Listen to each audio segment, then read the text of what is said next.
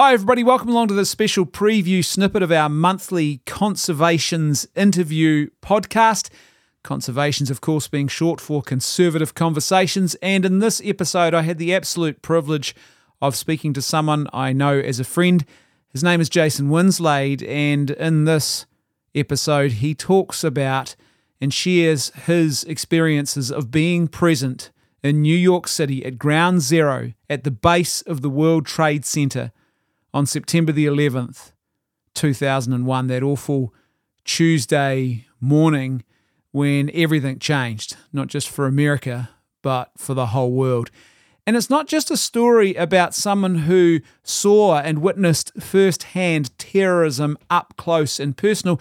It's also a profoundly beautiful story about a moment which begins a journey of conversion and redemption in his life and brings him to a place of healing and wholeness and meaning and purpose in his life that he never probably imagined he would find before that. So there's a whole lot wrapped up in this one, and it's a really special episode. If you want to hear the full conversation, this is only just a preview snippet, but if you want to hear the full 1 hour and 18-minute episode, all you have to do is go to patreon.com/leftfootmedia. The link is in today's show notes, and become a $5 monthly patron. Our $5 monthly patrons get access to all of our patrons-only content, which includes these conservation interview episodes each month, and also our regular weekly, that's twice a week, patrons-only podcast episodes on culture and current affairs. It's definitely really good value for money. So to become a patron, as I said, go to patreon.com/leftfootmedia, or the link that is in today's show notes can be used, and you can now access all of those episodes, those patrons-only episodes, directly on your Spotify app now. So it's nice and easy too for listening as well. So do that at patreon.com/leftfootmedia. In the meantime, enjoy this free preview snippet of this month's episode of Conservations.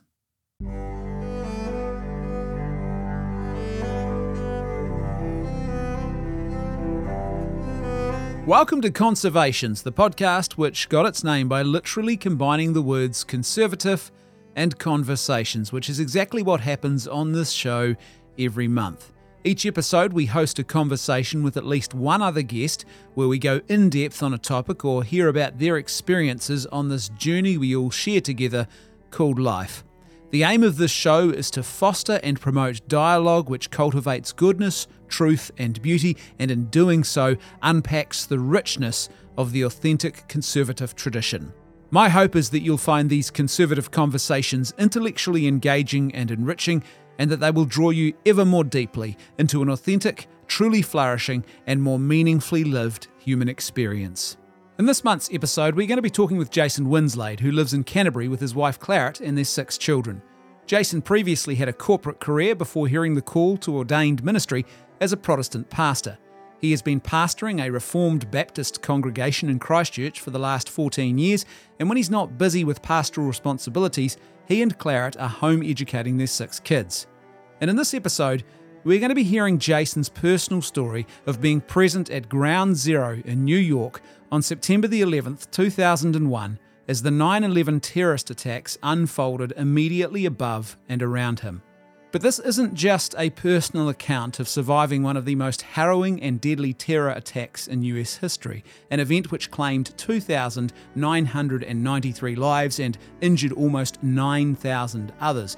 It's also a powerful story of the path to conversion and redemption for a young man who discovered in the horror and fear unfolding around him outside the World Trade Center on that warm September morning that there was more to life than career and a hedonistic search for self-fulfillment, and that being ready for death meant a journey into the much grander, transcendent and truly sacred vision of reality that Christianity offers to the world.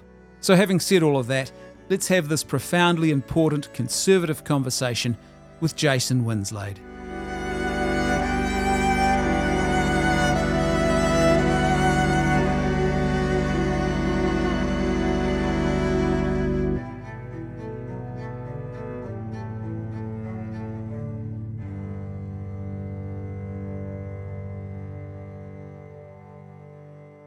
Jason, thank you so much for being here to have this conversation.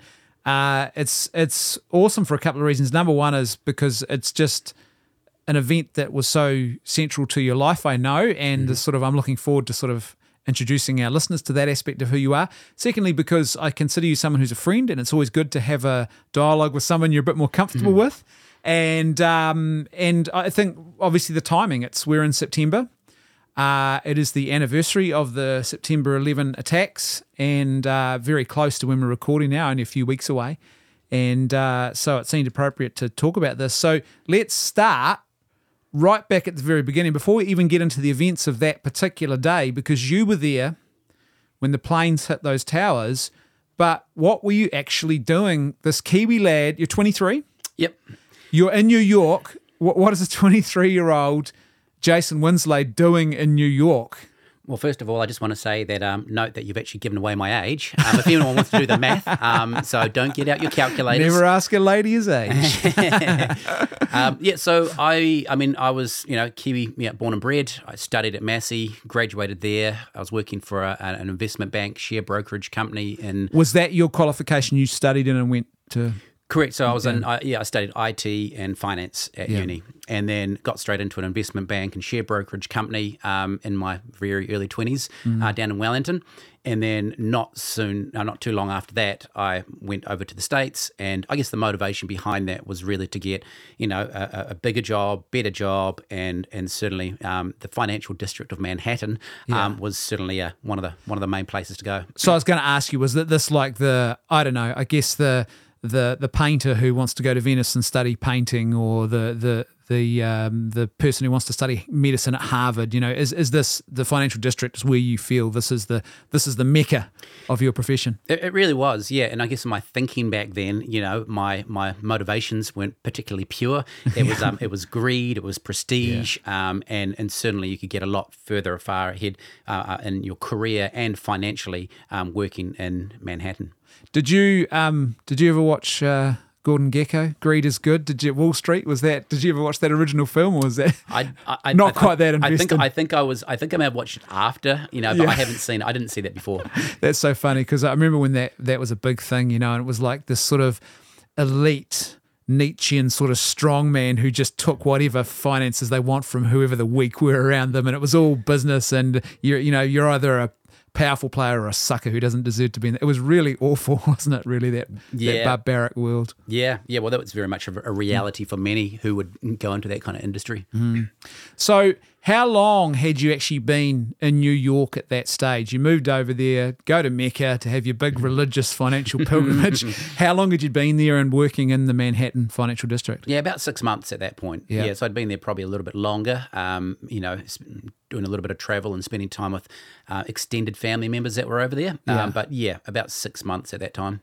Did you know anybody over there, or did you meet people over there? Did you have friends with you? Or? Yeah, not right in Manhattan itself, but I have relatives over there. So my mother's from the States. She was born in the States, which, by the way, gave me my US citizenship and passport, which meant that I was able to go and work without any red tape to have to get through. Oh, that's pretty awesome, eh? And so you're going into work each day, and what are you doing? What is your daily routine like when you go to work? Are you sell, buy? What are you negotiating deals? What are you doing? No. So I wasn't in stocks or anything like that. It wasn't share market stuff. I was working for an IT company, and that IT company it specialized in trade finance systems. Yeah. And so this is when back in that time they were automating the whole trade finance process.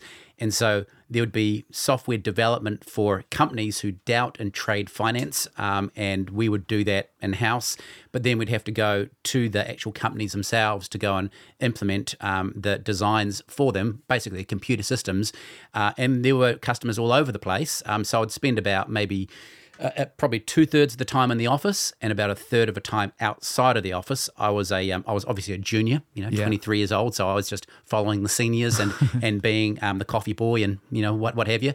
But many of our clients were in the World Trade Center. So my work at that time was about 2 blocks. It was on John Street, about 2 blocks away from, sort of larger blocks away from the World Trade Center, and many clients were in there, so it wasn't unusual on any given week or any given day to actually be going into the World Trade Center. Yeah, I was going to ask, so you actually spent a bit of time in that building? Correct. Yeah. What was it like? Because it looks, from the outside, and I remember as a young lad, it just looked like this sort of very impressive, or two monoliths really, weren't they, to sort of, I guess, the American financial and industrial prowess. It looked like a pretty impressive building to be in. It was kind of the man-made version of, say, going through, Arthur's Pass, for instance. You're going through the mountains and you see this, you feel really small because these mountains around you are huge. Well, this was kind of like the man-made version of that. You kind of look up and you feel so insignificant compared to these monster towers. Was there a status, within the building? Like the elites had the top floors and, you sort of worked your way down. Do you remember how high maybe you ever got in that building? I got to the very top because you could, not for work-wise, but you could get up from memory. Yeah. You could get right to the very top, and there was sort of a lookout area for people to go up, spectators and so forth. So they knew that there would be interest. They knew that tourists would want to come, and so there was allowance for that. In terms of the status, prestige, I wasn't privy to that. Remember, I'm a 23-year-old coffee boy, so to speak. I'm entry level, so I'm not. No, I wasn't privy to any of that kind of stuff. Nobody knows your name just yet. Tell me, what was it like? Oh, by the way, folks, if you hear noise in the background, we've got the door open here today in my office, just a bit warmer, finally, in Canterbury. So there's a blind that every now and then rattles against the wall, and there's a bit of the neighbour's dog you might hear as well. But you go to work that morning, the morning of the attacks. You get on the subway, do you, to go to work each day? Correct. Yeah. And you get in. And when did you realise something was amiss? Was it when you got off? Was it when you were coming in? You started to hear news. When's the moment, I guess, you're starting to realise something's going on here? Yeah, well, immediately getting off the subway. Really, I lived over in Jersey City, which was just across the Hudson River, and only just across the Hudson River. I was just a stone's throw, and it was the accommodation over there was so much cheaper than in Manhattan, probably like a tenth of the price. Yet wow. I could be at work through the subway. I could be at the World Trade Center in less than 5 minutes from where I lived. Wow. So I was very close. Even though I was officially living in New Jersey, I worked down in lower Manhattan there. How long did that take you to get in each day? Oh, maybe. Well, to my last on my commute to work. The stop where I'd get off was basically in the basement of the World Trade Center. Wow. So that was my place where I'd get off. I'd then come up to ground level, and I'd walk several blocks down to John Street, and that's where my work was. So you could be there in 10, 15 minutes from home, or you got on the subway? Sometimes even less. Yeah. Wow. So you're pretty close. And so when do you realise something's amiss? Yeah. So on that morning, it's funny. I was taking a slower morning. We were on kind of glide time as work. A lot of the corporates were like that. You could come in a bit later if you wanted to, finish a bit later if you wanted to as well. Yeah. I was actually a little bit later that morning, so it must have been, I can't remember what time, but it was somewhere between 8:45, 9 o'clock. And basically when the doors opened of the subway, that's immediately I knew something wasn't right, because there were officials, and I don't recall, for some reason, that there were officials that were wearing official uniforms of some sort, not military, but some maybe security or something. Yeah. They were basically down there and shouting at everyone as soon as the doors opened to get upstairs as fast as you can, go. Oh, like get out of the building. Get out of the building, and they just and that's all we knew at that point.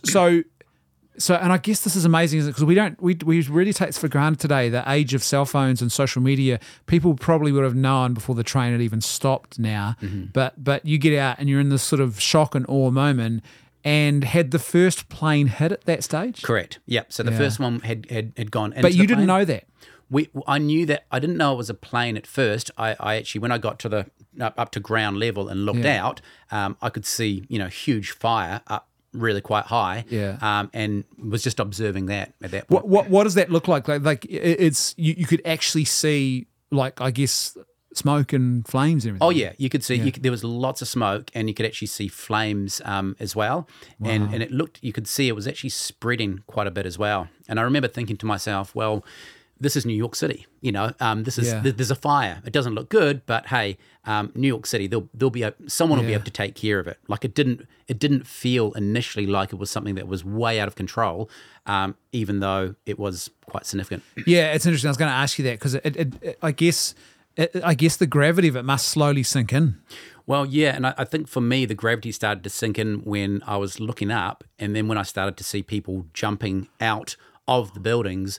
At that point, I think. So you actually saw that? Correct. Yeah. Wow. And multiple people coming, jumping out. At that point, when I started to see, I could see people waving, and I think you see that on the video recordings, people waving from the buildings.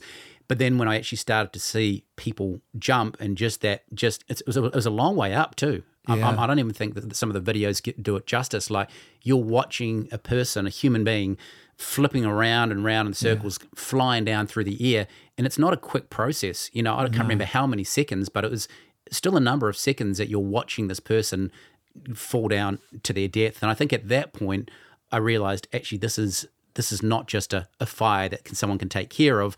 There's some serious casualties that are happening because of it. Yeah, I remember reading something about this some years ago because I've heard people give these woefully inadequate sort of attempts at sort of trying to make moral justifications around why they thought, taking your own life would be okay. And they often compare to the World Trade Center. They talk about euthanasia, for example, and they go back to that incident. But apparently the psychology of it is that people, when they do that, they reckon the majority aren't actually taking their own lives. What they're doing is they climb out to the very edge away from the fire. They climb as far as they can. And then what happens is the intensity of the fire, it's just unescapable at that point. The fire's coming for you. Mm-hmm. And they literally engage in this totally irrational, but in another sense, it sort of kind of makes sense, process where they think, well, I've got nothing left to lose. Maybe if I jump, I could survive, sort of thing. Mm-hmm. It's not like I want to end it. They think I'm getting away from the fire. Yeah. And they just go as far as they can, which is off the edge of the building, literally. Yeah, I agree. It's hard to put yourself in that position and sort of think if you had another 10 minutes before the flames kind of got to you, that you would jump ahead of time. You would think that people are at the very end and they said, you know what, I'm literally getting burnt here. Yeah. To alleviate the burning, I'm going to have to eject myself out of this building. Yeah, it's crazy, eh? But you see the fire, and then you're looking up, and you are there before the second plane. You see the second plane coming. Yeah, that's right. So I can't remember how long I was there, just looking up. I mean, people were looking at it. It was horrible. It was a horror, but in real life, looking up, and I still remember during that time, I remember hearing kind of big explosions in the background. Yeah. And I remember just thinking to myself, what is that? There's something echoing through the streets, and it didn't really dawn on me too much at the time. I just thought, wow, I don't know what that is, but I was too fixated on people jumping out of the building and the fire and the fire expanding as well. But I remember watching one that was actually really quite close to me where I was. I was literally just across the road. So there was only a little street that was separating me from the World Trade at that point, and just watching a person go and come all the way down, and basically when they hit the bottom, I heard the explosion. Oh my gosh. And I realized at that point, this explosion, this sound of the explosion that was sort of echoing through the smaller streets of lower Manhattan there, these were actually people dropping and hitting the ground. And as soon as I realized that, all of a sudden I could hear explosions happening very, very frequently, like just going off one after another. And I remember thinking at that point, these are lives that are being lost with every explosion that we hear right now. Did that ever haunt you afterwards? Do you ever come back to that moment? And in the days afterwards, because I imagine there's nothing like that sort of awful. I mean, no one wants to have that sort of PTSD moment. It just no. I don't know if we want to talk about matters of faith following that, but I remember not being a Christian, not having faith.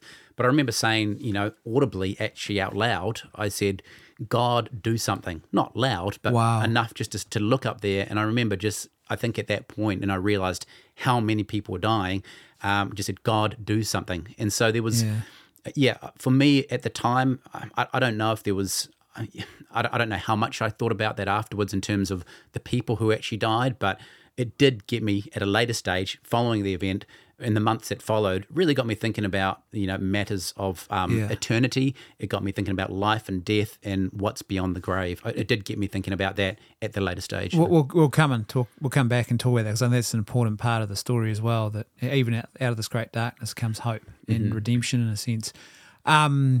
Wow. So you're looking up, you're hearing these explosions, you realise that's what this is, because a lot of people don't appreciate this. I know, for example, there was a Catholic priest who was actually administering last rites and blessings to firemen going into the buildings, and he was killed by a falling body that just fell on top of him. So the danger of that in and of itself is very real. Yeah. And then you're in this awful situation, and then you look up and you see plane number 2. Yeah, that's right. So I see just out the corner of my eye. Thanks for listening. I really hope you enjoyed this special preview snippet from our latest episode of Conservations. If you want to hear the full 1 hour and 18-minute discussion that I had with Jason, you can do that by becoming a $5 monthly patron at patreon.com/leftfootmedia. The link is in today's show notes. Not only will you get access to this full episode, but you will also get access every single week to our patrons-only episodes of the Dispatches podcast, which engage with culture and current affairs issues twice a week. It's absolutely great value for money. So go to patreon.com/leftfootmedia. The link is in today's show notes. In the meantime, don't forget, live by goodness, truth, and beauty, not by lies. And I will see you on next month's episode of Conservations for another one of our conservative conversations with a new and interesting guest.